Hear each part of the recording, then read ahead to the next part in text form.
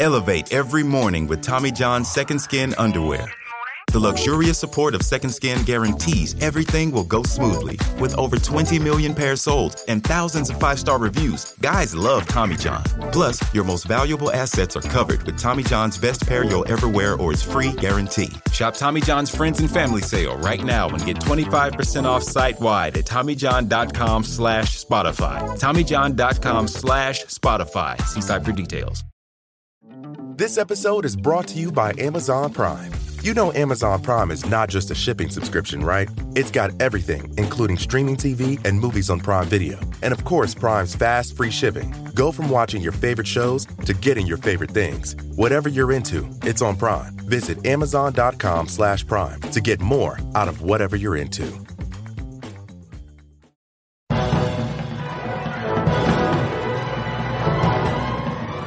Hello and welcome. It is the Filmmakers Podcast. Yes, that is right. This is the podcast where we talk filmmaking, from indie films to studio films and everything in between. How to get them made, how to make them, and how to try not to F it up, in our very, very humble opinion.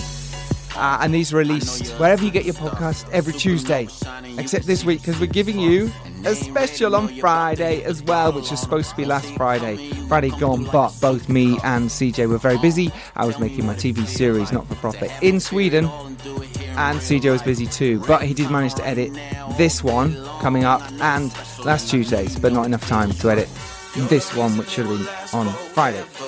Instead, we're bringing you this one today, Tuesday, with Dan Palmer, screenwriter of FANGED and stars in it, and the lead girl in FANGED, Danielle as well. So that is super exciting.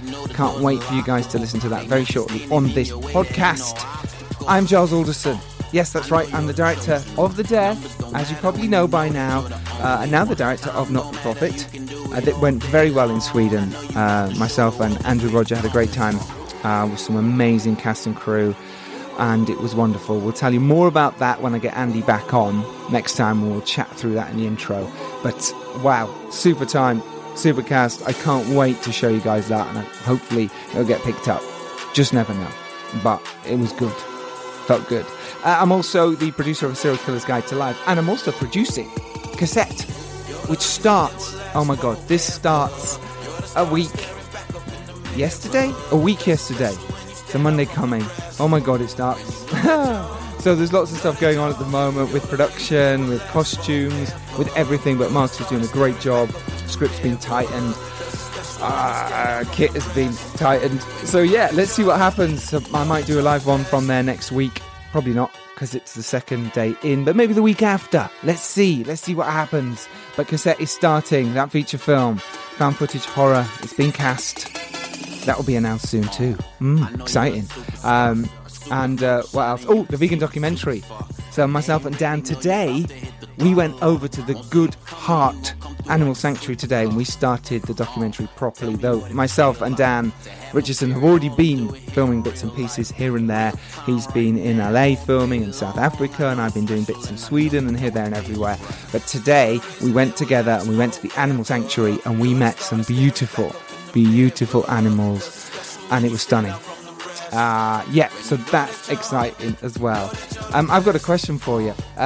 What do you think you can do in 99 minutes? So you can read a novel, maybe, if you're quick. You can eat a vegan meal, if you take a long time over it, maybe on a date, something like that.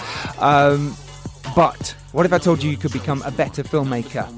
Yes, that's what you can do at the 99-Minute Film School, which is what I did about a month ago with Elliot on his Rain Dance film course, and it was fantastic. I absolutely loved it. I got so much from it. I can't tell you how much I got from it. It was amazing, amazing, amazing. Especially at the moment, because I'm applying to festivals. He gave me some great advice on that, but also some great advice for directing, producing and making films. It's the 99-Minute Film School, where you'll learn everything from sourcing your film crew, marketing your film, working on film sets. I promise you, it's great. It's great. This one's on the 4th of September at 6:30.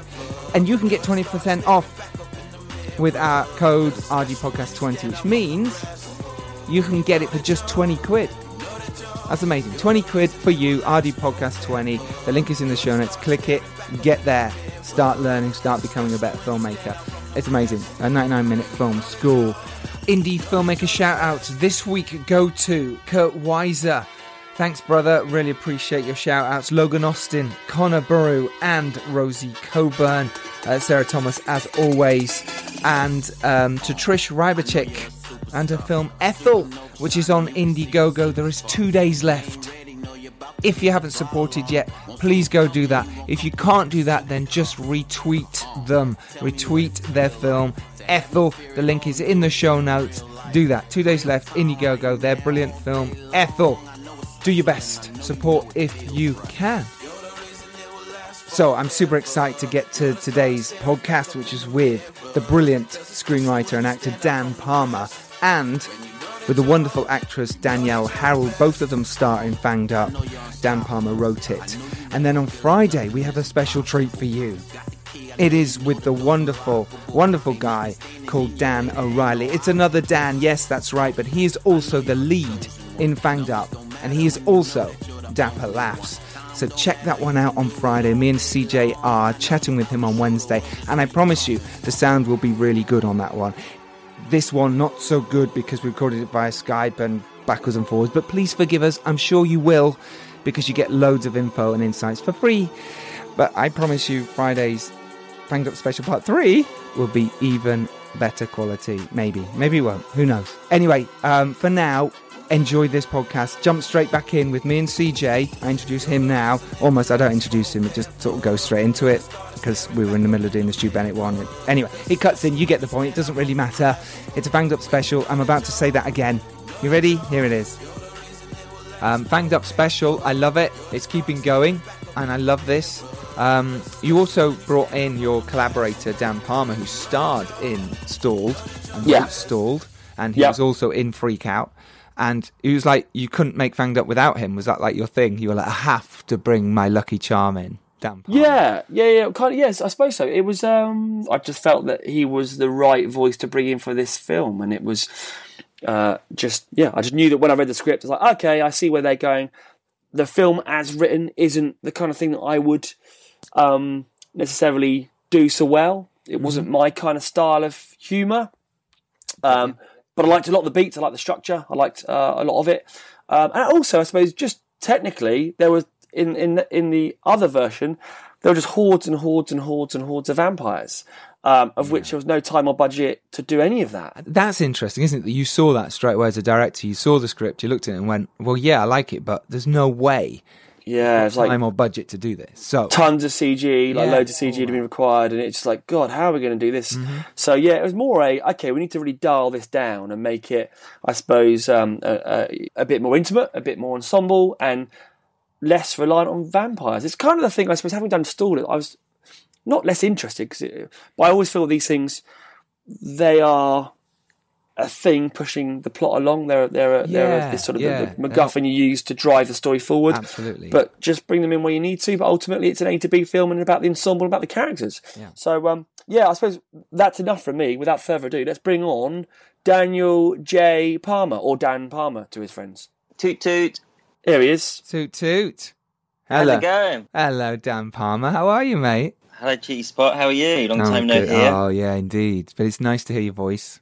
I was just rudely phone called from your Hank Kingsley to your Larry Sanders, asking me to come on save your show. Yeah, that's exactly what this is right now. Hold on a second. That makes me Jeffrey Tambor, doesn't it? Yeah, exactly. Oh dear. So we're doing the Fanged Up special, as you know. We've just had Stu Bennett on, talking with him, which is wonderful. And we thought it makes sense to speak to the co-writer and... Well, you've got a lovely part in it as well, and I thought it'd be good to talk to you. And we're not recording. Are we on now? We're on now, dude. We're on. We're doing it. This is it. Straight in. So you've got to be professional from now on. Sorry, I would have made the Jeffrey Tambor joke. Oh, I'm glad you did. Done I'm really glad you did. Made me laugh. Oh dear. Made me laugh. Okay, well, at least I'm starting as I mean to carry on. Absolutely. That's what I mean. We were talking about your humour, and that's what you injected into Fanged Up. And which you did, you really did, and and you've just proved it there with putting CJ down and making me feel great. So. Excellent. So important. So yeah. Well, congratulations on your success, by the way, guys. I'm glad it's taken me this long to be on the show. So, no. And we've been talking about getting the wonderful Dan Palmer on as a guest for so long, but we were like, let's do it when Fanged Up's on, where it released, right. And it just kept getting pushed back and back. So we're like, oh. All right, well, Dan will come on soon. So now, obviously, the Fanged Up's out. We're like, we have to get Dan Palmer on, of course. I'm just hearing excuses, but anyway. Yeah, it's all right, it's true. I'm checking online, and the transaction hasn't gone through yet, but I'll keep on refreshing. It will, I promise. But no, thank you for having me on, guys. It's lovely. What can you remember of my first sort of contact with you regarding Fanged Up? You invited me for a coffee. Yep. And I knew something was up because you were paying. And it was a bit. I thought it was going to be like that scene with Jay Moore and Tom Cruise and Jay Maguire. You brought me to a public place, so I thought you were going to fire me from Christian James Industries. And you couldn't do the Tom Cruise bomb thing where you took it on the window from Mission Impossible. Yeah. Can I have my children back, please, Papa Christian? And this was shortly after. I don't know if I'm talking out of school here, but this was shortly after the Christian who kind of said, fish ain't nibbling. Yeah, it's exactly what he just talked about. Him sort of moving away from feature films. So I can talk about the breakdown when he was smothering himself in poo and all that. And talk about his humour. There you go. There it is. Yeah, and he just said your scripts ain't good enough. That's why nothing's working.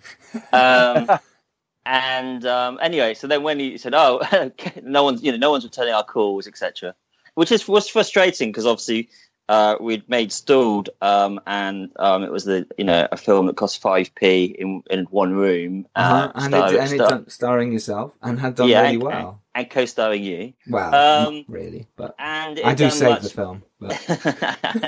it done much better than we could have even hoped, and it got great reviews in sort of industry respected periodicals such as Empire magazine, etc. You assume the next step is for the phone to start ringing. Yeah, and it's going to keep ringing.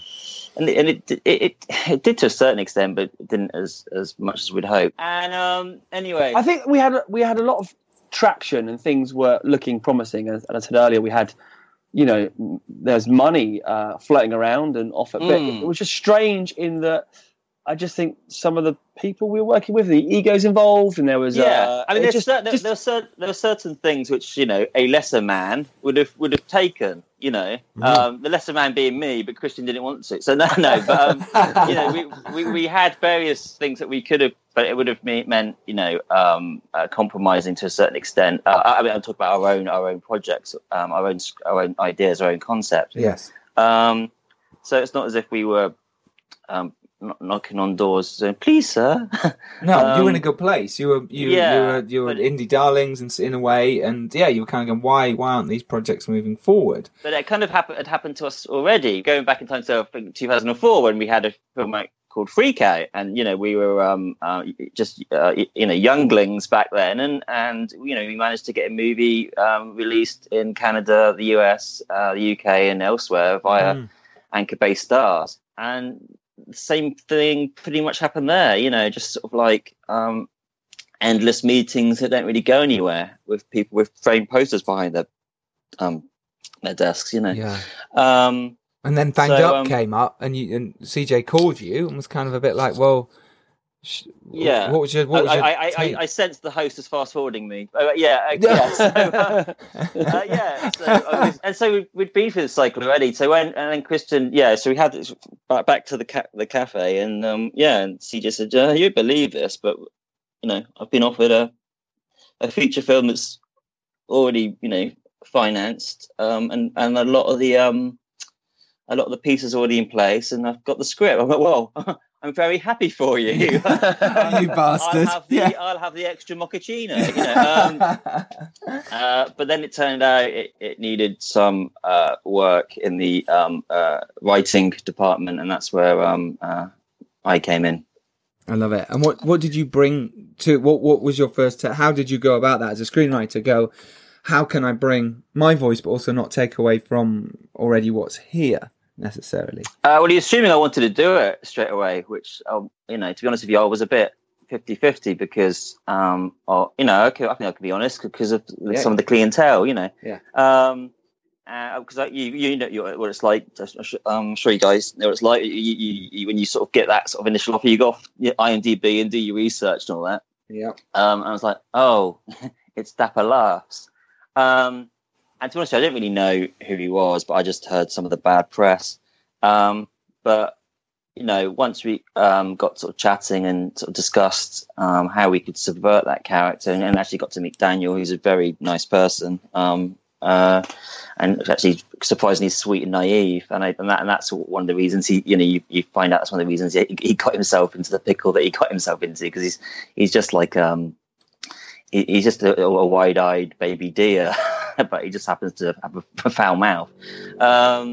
So we decided, well, we'd only want to sort of like tackle this if we can subvert that character, and Daniel was open to that because it was time for him to move on from that character. Absolutely, yeah. So I said, I'd sort of really only be interested if we can basically sort of like spoof that laddishness, because obviously there's this stream of kind of like geezer movies in on this side of the pond. Yep. And some of the people involved are responsible for those movies. And I wasn't interested at all in sort of adding to that that milieu. Pile of movies, yeah.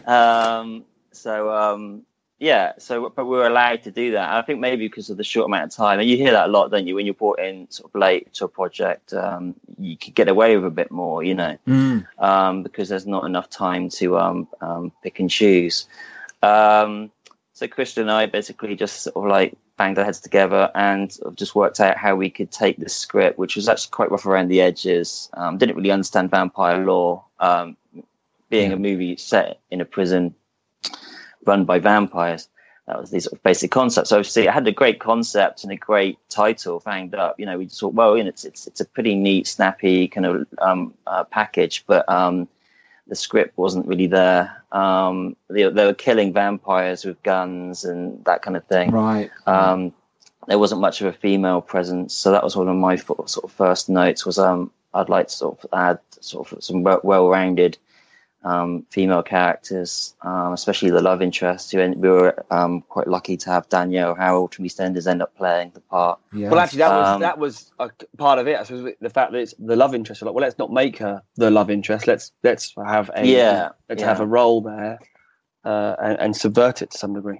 There was a character there, but it was just sort of the bare bones. But she was kind of more of a damsel in distress, and she was a prison guard. But I thought, well, you've got this problem, these vampires in the prison. Why don't we have I was thinking back to sort of like that sort of slew of sort of paranoia movies in the late 70s, where you always had the doctor sort of like uncovering the conspiracy, kind of like Michael Douglas in Coma, even a bit later, if you go in the 80s, like Tom Atkins in Halloween 3. You've got the actor, the doctor that sort of like slowly uncovers this sort of this conspiracy, and then has to sort of gain allies to allow them to sort of like reveal the truth. And so we made her the doctor and made her the one that's got all the knowledge, the one that's got the facts, and the one that has got the brains. So when you add Daniel to the mix, who actually has a history of her. She's the one that's leading the way. She's the Velma of the Scooby-Doo pack. He's the Scooby, And then you bring in Stu. That character was already there, the Russian character, but I sort of gave him a little bit more history and named him after one of my favourite paintings. He's called Stanzik. So then he comes in as the muscle, but even he's brainier than Dan's character Ragsdale, who's named after William Ragsdale, the star of Fright Night. I love that you put all these in, and with Katie Makepeace as well, which is Danielle Harold's part, was also that another. Because you also get obviously it's a done thing. We're not doing anything new. I mean, back in the 80s, you'll get like Mr. Cronenberg, Dr. Craven's on the phone. Exactly. But we did that. You often get directors. Well, I did actors. So like Ragsdale or Makepeace is Chris Makepeace from Vamp. My character, the custody sergeant, that kind of starts the ball rolling. The star of the show. Yes, well, thank you. I wasn't going to say Giles, but you said it for me. And Chris R. Wright's obviously in the film as well. Unfortunately, that's kind of like he's got photos of us, so he's always he's always got to be in anything. Yeah, but he's always great. He's been in everything. No, he wasn't in Freak Out, was he? Yeah, that's where we met. Yeah. That's where we met him. That's what I mean. When, and it all went wrong from there. Yeah. So what was your process like when you were on set? And was it as hands-on as all the others are stored, or was it because there was a bigger group around? I had to readjust a little bit. My ego, I had to sort of like put away. Put your ego away. I like to call it my ego.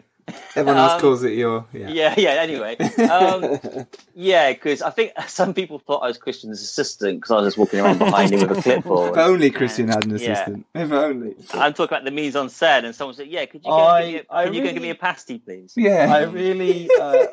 my tastes in assistants, I'd have better. Exactly. Yeah, you were the fluffer. Let's go there. But...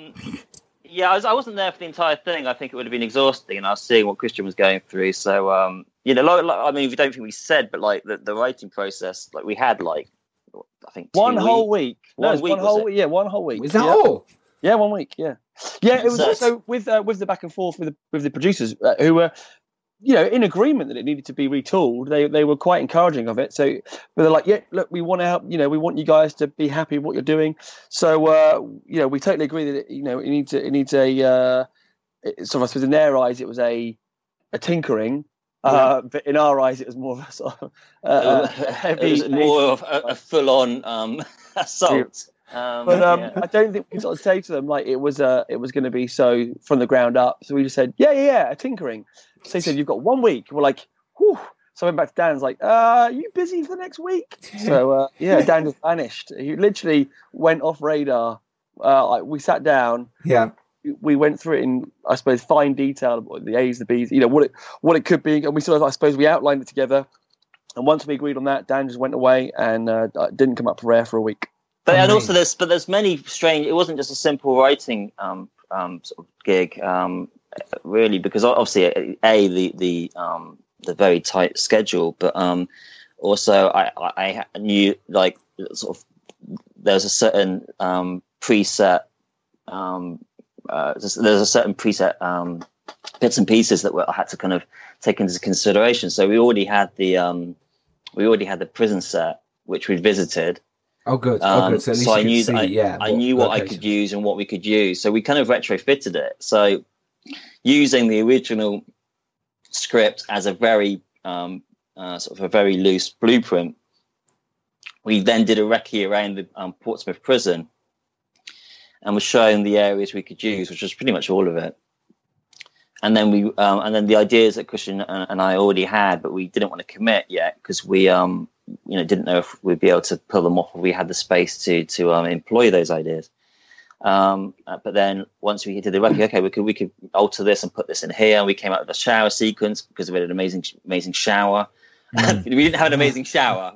We saw an amazing shower. Well, actually, no, we didn't. We saw an amazing room that we could turn into. Yeah, exactly. And so we came up with the shower sequence, and then that leads you to kind of what we did with storage. Like, okay, I'm stuck in a public toilet. There's zombies. What in a public toilet can I utilize to tackle the zombies? Exactly. So then it was like, okay, well, we've got a shower. Aha, holy water. Okay, Danielle can bless the water in the shower, and that can become holy. It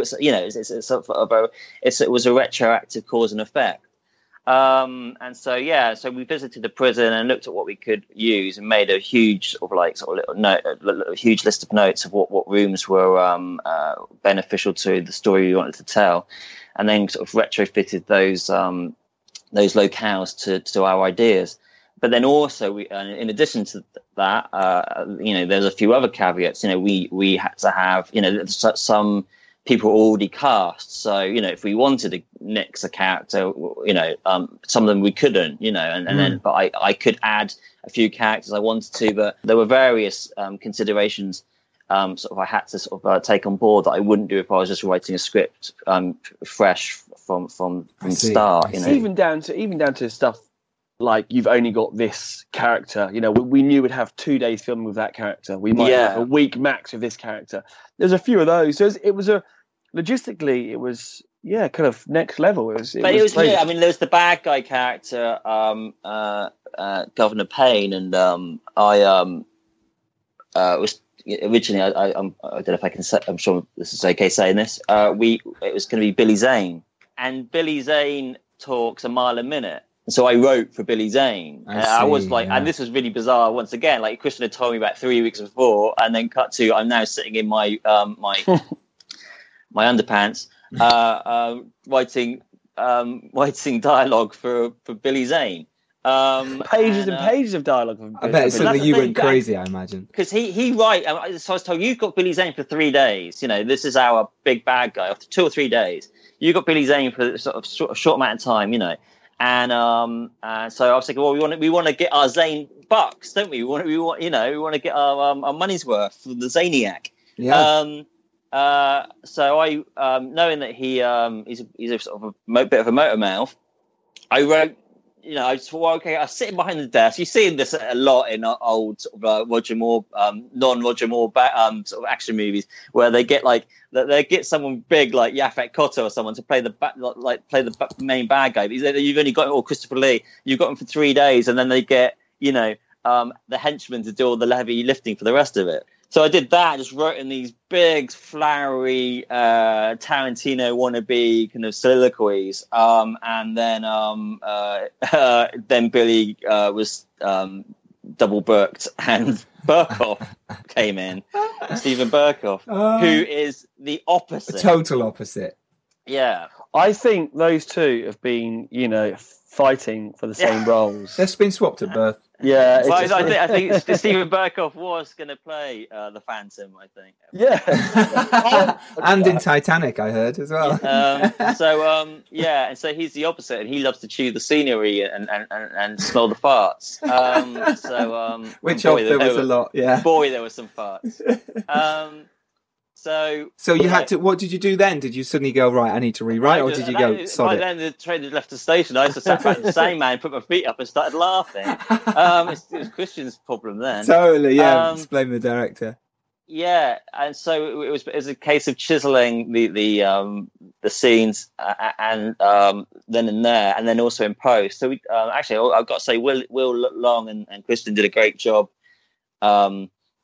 Going in and do some surgery on the Burkoff scenes. So, they were great, but they're just too long.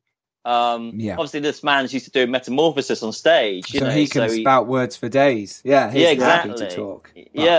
But it slows the pace down of your film. He's not, but he's not performing to the off-Broadway or West End crowd. He's performing to the Daniel O'Reilly fans, So that was another kind of strange occurrence from when you join a film where the cogs are already moving, and this isn't a weird, this isn't a sort of an aberration. This happens in Hollywood, kind of 24/7. Of course it does. Of course it does. It was just a machine. It was a machine, and and it was already in motion. And CJ and I had to sort of decide whether we wanted to jump on board and go for a ride or not. Do it, which you did. Did you feel that there was quite a bit of pressure? Obviously, you had that week. Did you suddenly feel pressure, or were you like, no, I can do this? It's not a problem. It's just making it work.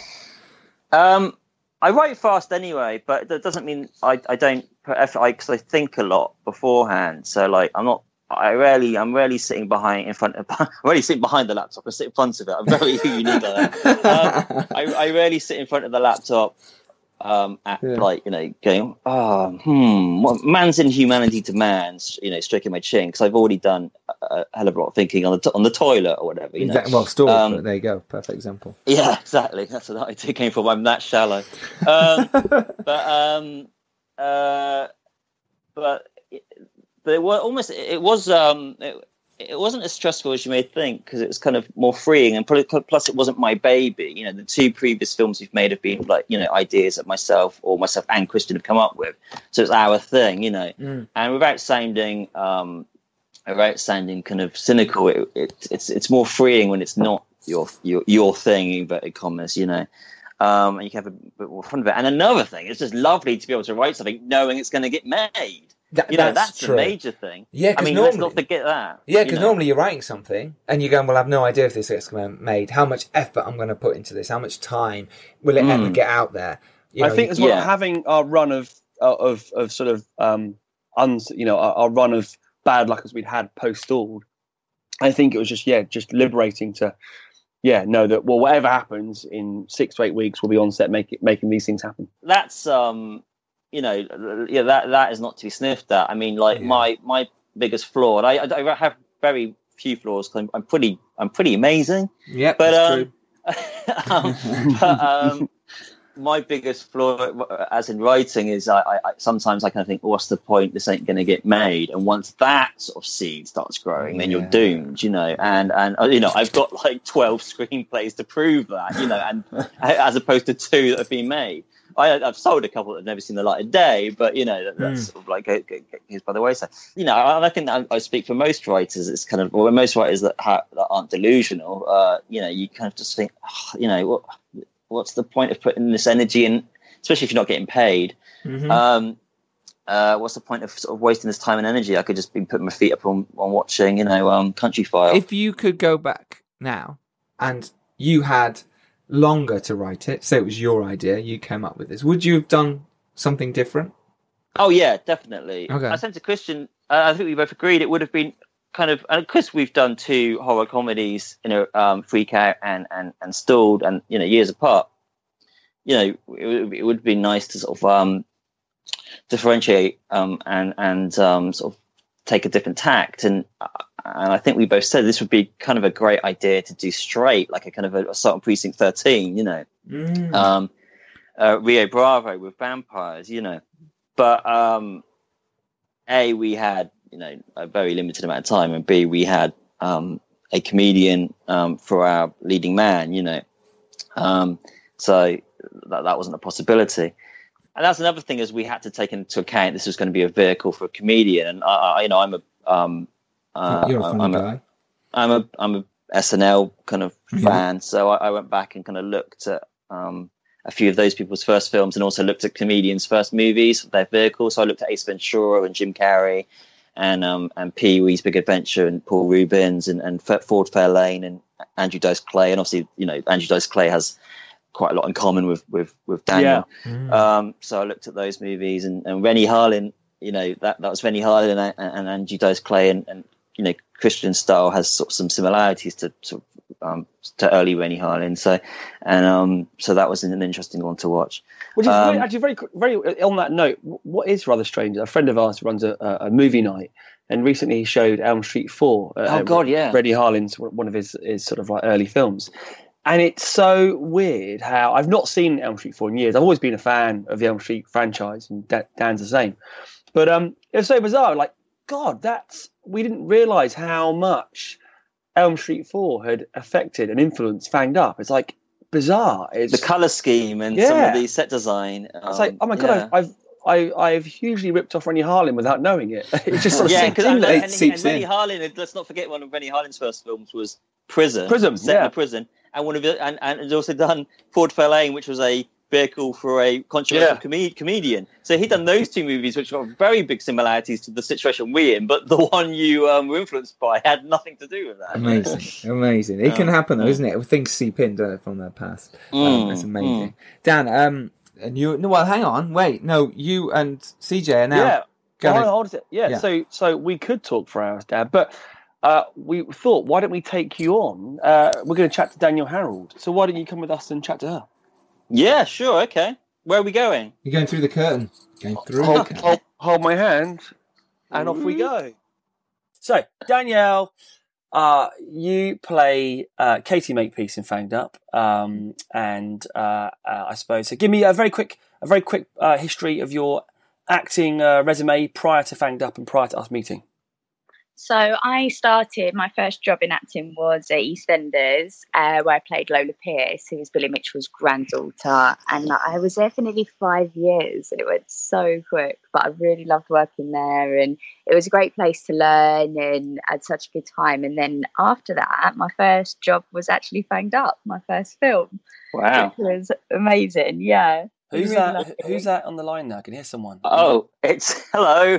It's me, Oh, Dan Palmer. Just can't shake him. Dan Palmer.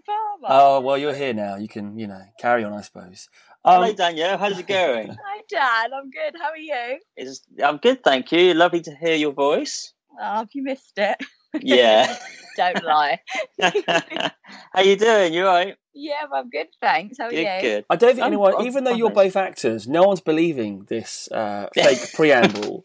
It's clear we've done this 10 minutes ago. And they don't know we're all sitting in a jacuzzi.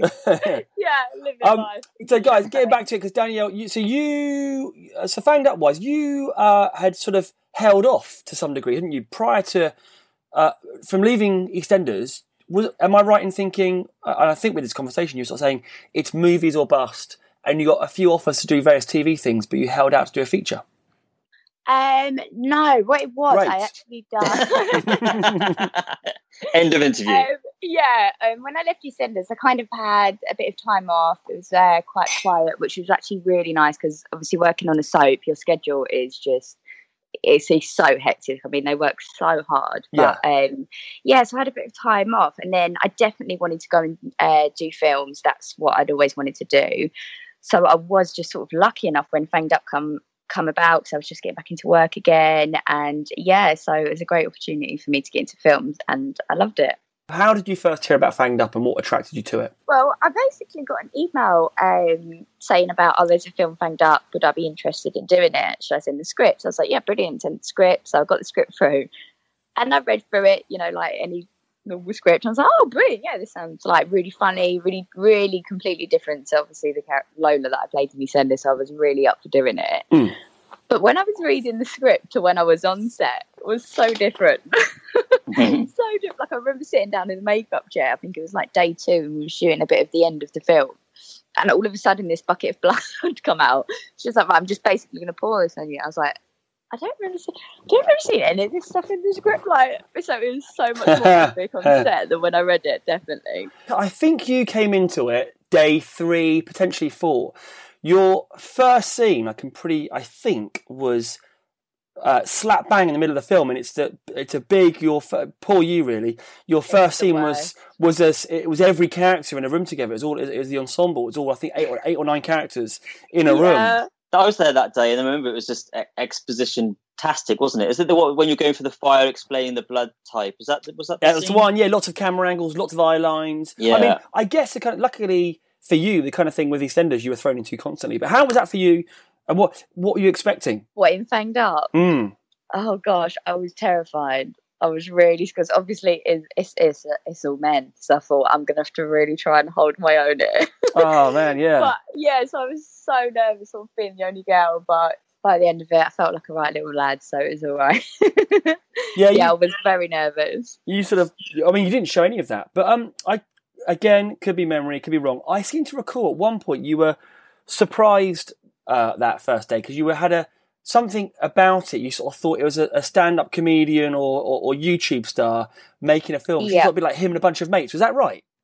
Yeah, I was a bit confused. Obviously, I read the script as a script, and obviously, when I sort of Googled who was in it and stuff, I see some like actors from Lock, Stock and stuff, and then I also saw like social media influence stuff. I was really confused how the balance was going to kind of work with it, and I couldn't have been more wrong. Like, I think the balance is brilliant. I really love the idea of it now, and obviously once we started filming, when you start bouncing off each other, it was so good. Working with Dan O'Reilly, who certainly hadn't carried a film before.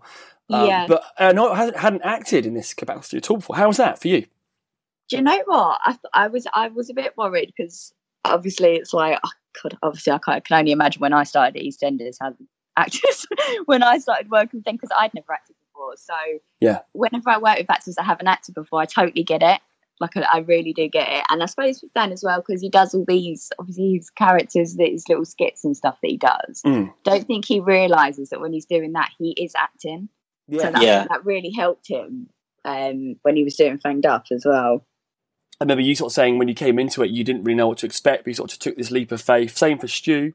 Same for the movie. It's just like, this could be, it could go this way, it could go that way. This could be, especially with comedy horror, it can be interpreted in so many ways.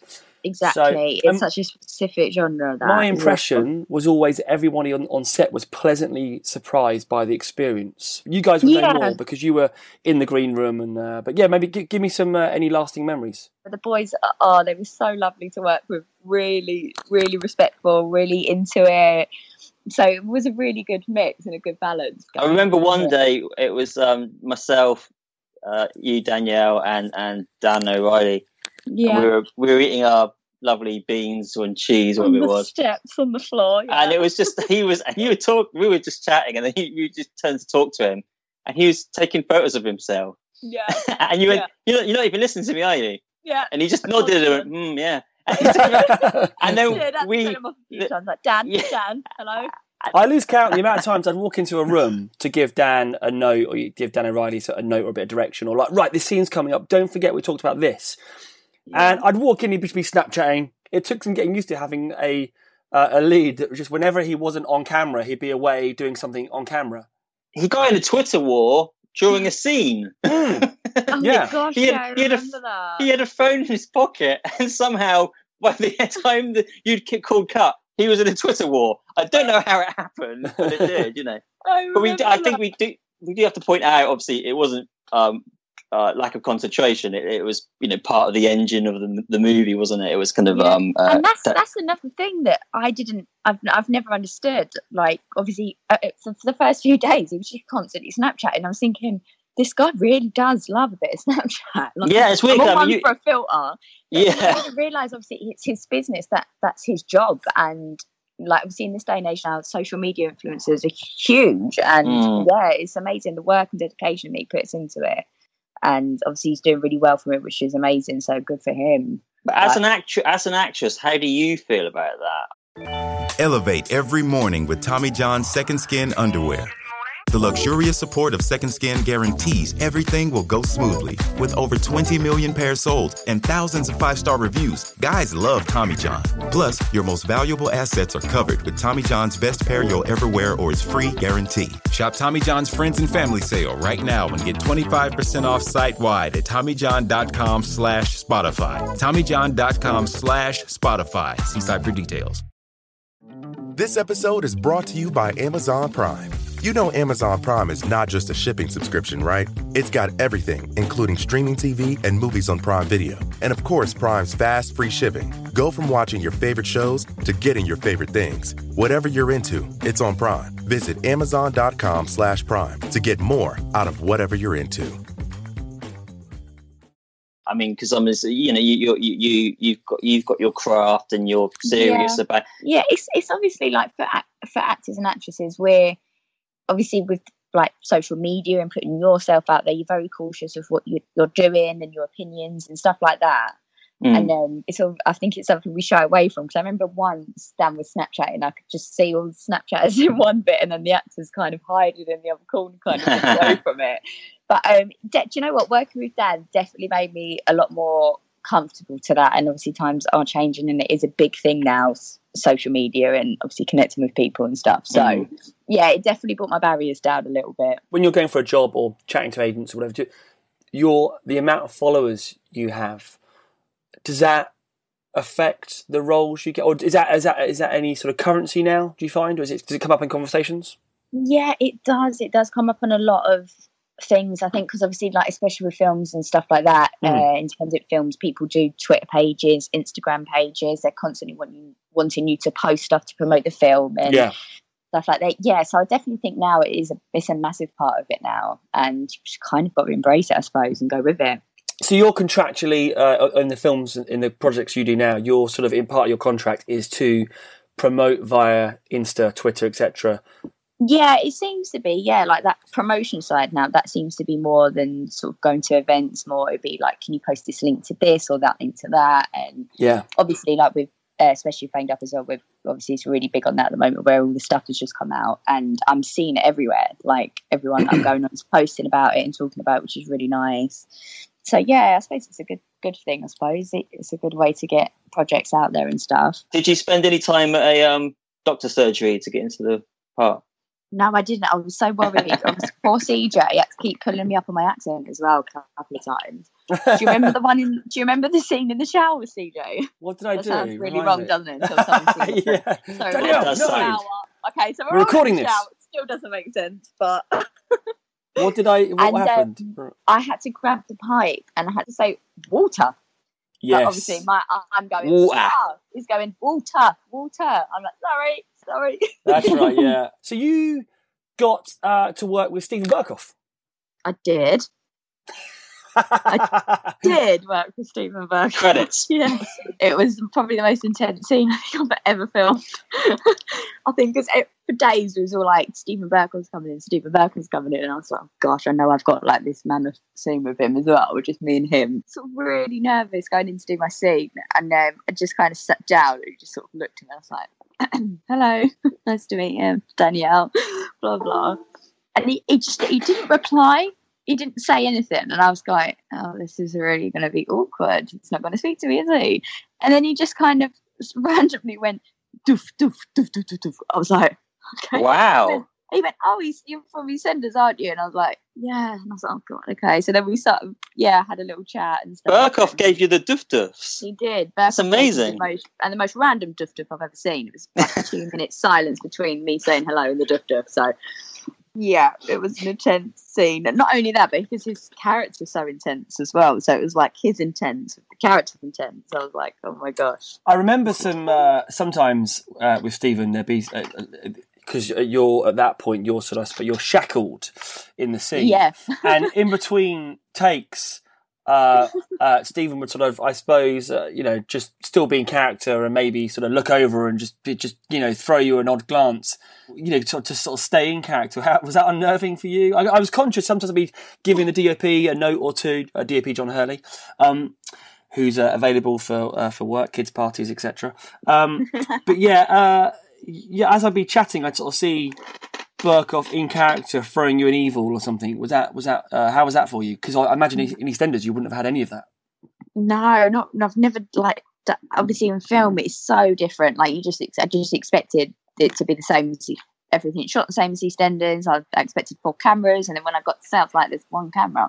I'm thinking, where's the cameras? I'm thinking, surely this is going to take years to shoot. Like, because EastEnders you have 4 and it's all from all different angles. So, is it? Yeah. When it comes to takes, is it are you one and done in EastEnders? Yeah, like one and done or a couple and done. Yeah, it's really quick. So when I come to a film set, and I did just see that 1 camera, I was really confused. But obviously, there is so long in between the takes to keep in character. I suppose if you are doing an intense character like that, some people obviously do the same character, so that was a bit weird for me because I was kind of sort of laid there literally chained to this bed like, this is so weird. But yeah, it was so funny.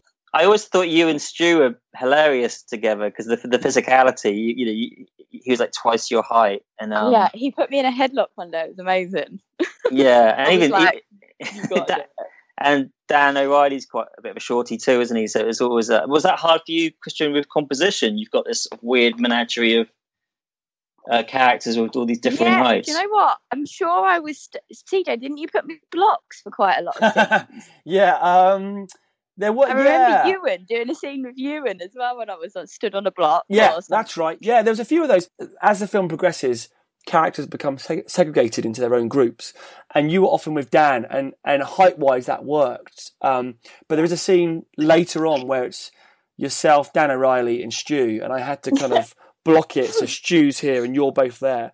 But it's a challenge, but one it's an obvious one. So yeah, it's not even just Fanged Up. Don't feel bad, CJ. It's every film. Oh really? Yeah. Yeah, literally. They're like, fucking really. I can remember. Yeah.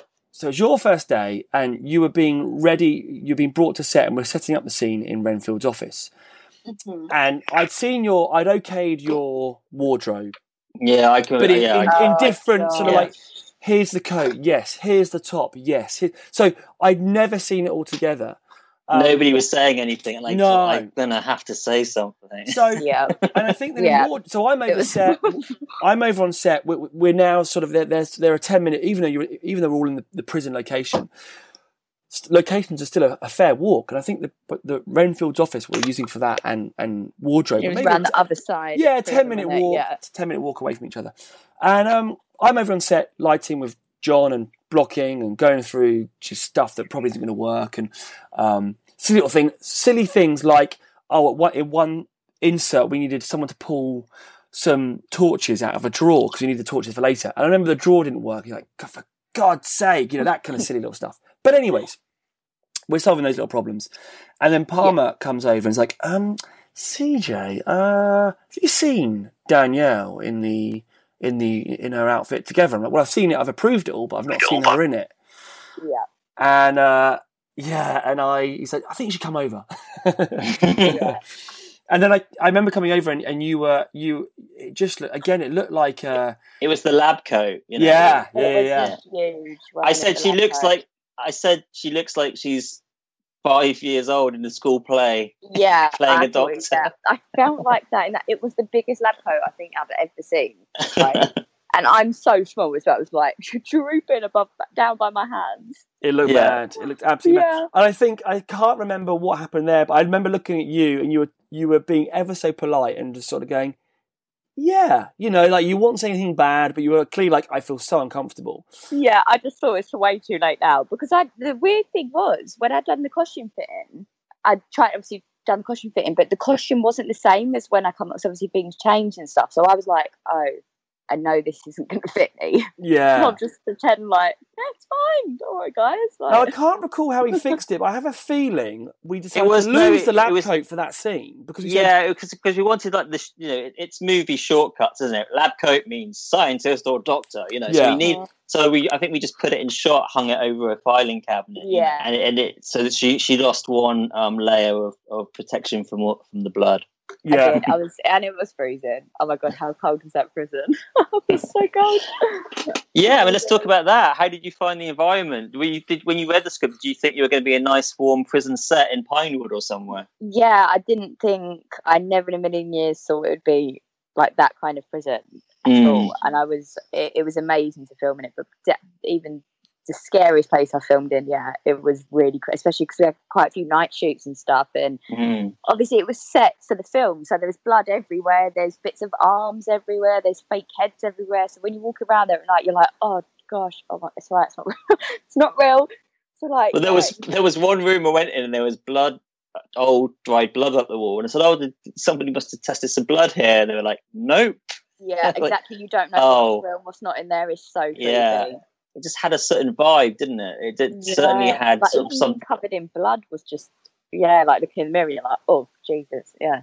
It was so weird. Could you use that being in a real prison? Was that helpful? Definitely. I mean, you just felt awry. Like I had a few scenes where I'm just sort of walking around the prison looking scared, and didn't really have to act for that because it's just kind of you are. So it definitely helped 100%, and it makes you feel like you're in that role more, being in a proper place like that. For me, I was so excited to do this because it was just so different from what the character that I played, completely different, like vampires and all that kind of stuff. I love it. So I was so excited. I was a bit nervous though, because it's so funny. I'm really terrified of scary films. Like on another level, I'm like, I'm the worst person to go to the cinema and watch a horror with. But it was so fun to sit and work on it and create something completely different. And not saying anything, Dan, but the writing made it really easy as well. Like I kind of got the character straight away from reading from her. So yeah, it was really cool to get into character and do. Well, that was thank you. But that was my favourite stuff. Really, was writing for Katie, because, like I say, she didn't really exist in the original screenplay, and she was the only and that version of the character was the only female character in the movie. Yeah. Unless you count the strippers that they had originally in the opening of the film, which we now haven't got. Yeah. And so Christian and I turned, Burkoff's goon to a female. So we got Lauren from Misfits in to play that part. Yeah. She was originally more just a thuggish guy, Originally that part was to be played by Terry Stone. Yeah. So then, you know, really? When doing that, I remember having one of our script meetings, and we agreed that this is what we're going to go with that character, and we kind of looked at each other like, "Oh, this is going to go down like a lead weight." to the listeners, he's also the producer, so we're going to be telling the producer we've basically Cut his role, yeah. And well done, guys. but I hadn't. I purposefully delayed signing my contract until Terry had read it, just in case. No fucking way! But we thought he might go, great, I'm doing it in drag. Yeah. But no, to his credit, actually, when both Terry and Richard read the new draft, and they rang us and were like, spot on, amazing, and Terry was like, oh no, I'd rather have a better script than yeah, and because it's difficult, because obviously it's set in a male prison, so you are restricted to what characters you can and can't gender bend, you know. Yeah. So it's finding that balance of having a strong female character, but not having someone that is, you know, stretches believability and is sort of some kind of weird male fantasy, you know, or whatever. But I mean, admittedly, we do have you, you know, in peril towards the end, you know, tied to a bed, but you overcome that, and you know, you solve the problem, and you know, without using spoilers, it's really down to you to save the day, isn't it? It's not. I really love that element about it as well, because you don't usually get that, and I think that's what makes it so nice. And I think it makes the male characters even more loving as well when you've got that balance. Yeah, you would have liked him so much. To credit the guys, to credit everyone, again, when we handed in our draft, I think there's another thing we're like, this isn't going to float, and everyone, Dan O'Reilly included, was like, no, love it. You know, Dan O'Reilly kind of takes a back seat at the end. I mean, it's not certainly in terms of, you know, his character still servicing the audience in terms of comedy, but plot-wise, he has little to nothing to do with it.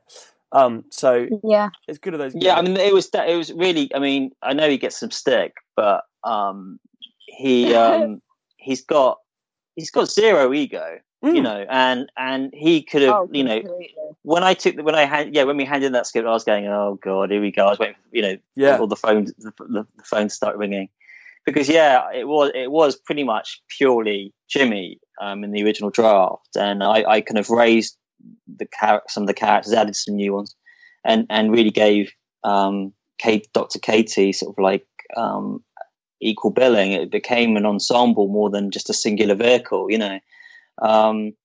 But O'Reilly was completely and utterly behind it, and you know, he could have swung his ego around and said, no, it's the Dan show, but he was really up for it, you know.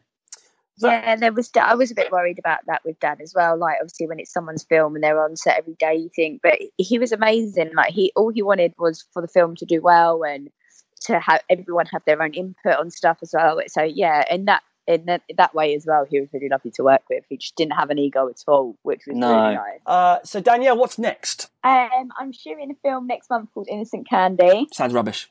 Down in Skegness. Yeah, I can't wait to shoot that, actually. That'll be next month. Brilliant. So, can you tell us a little bit about that? It's a gang. Apparently, I'm like a gangster horror kind of girl. Yeah. Yeah, it's about like this family that have loads of problems and stuff, and I'm the sister out of the brothers, and some of them get killed, and then I'm down like to kind of work out what's gone on, and stuff like that, really. Yes, I've got a film coming out called Two Graves. Yep. That just premiered a couple of weeks ago, actually, so can't wait for that one to come out. And that's some wicked actors in it too. So, yeah. Where can we follow you, find you, see you and all that stuff? I'm on Twitter and Instagram. Oh, my name's Danielle _Harold on Instagram. Didn't even know that. Had to check. That's that. And D Harold Official on Twitter. Thanks, Danielle. So I will look forward to... I'm sure everyone will look forward to seeing you on their TV screens, etc., in Fanged Up, playing Dr. Katie Makepeace shortly. Yeah, thank you, CJ. Thanks, Dan. Thanks, Danielle. I've got absolutely nothing coming out, so, you know, thanks for asking. Dan Palmer, what have you got coming up next? I'm about to do my laundry. Yep. So I'm trying to work out what kind of softener to use. It's really difficult. Who's that starring? Don't talk about it now. We'll save it for a whole other podcast. Oh, okay. Branch out. Yeah. How to on Yeah. Dan, where can we find you? Nowhere.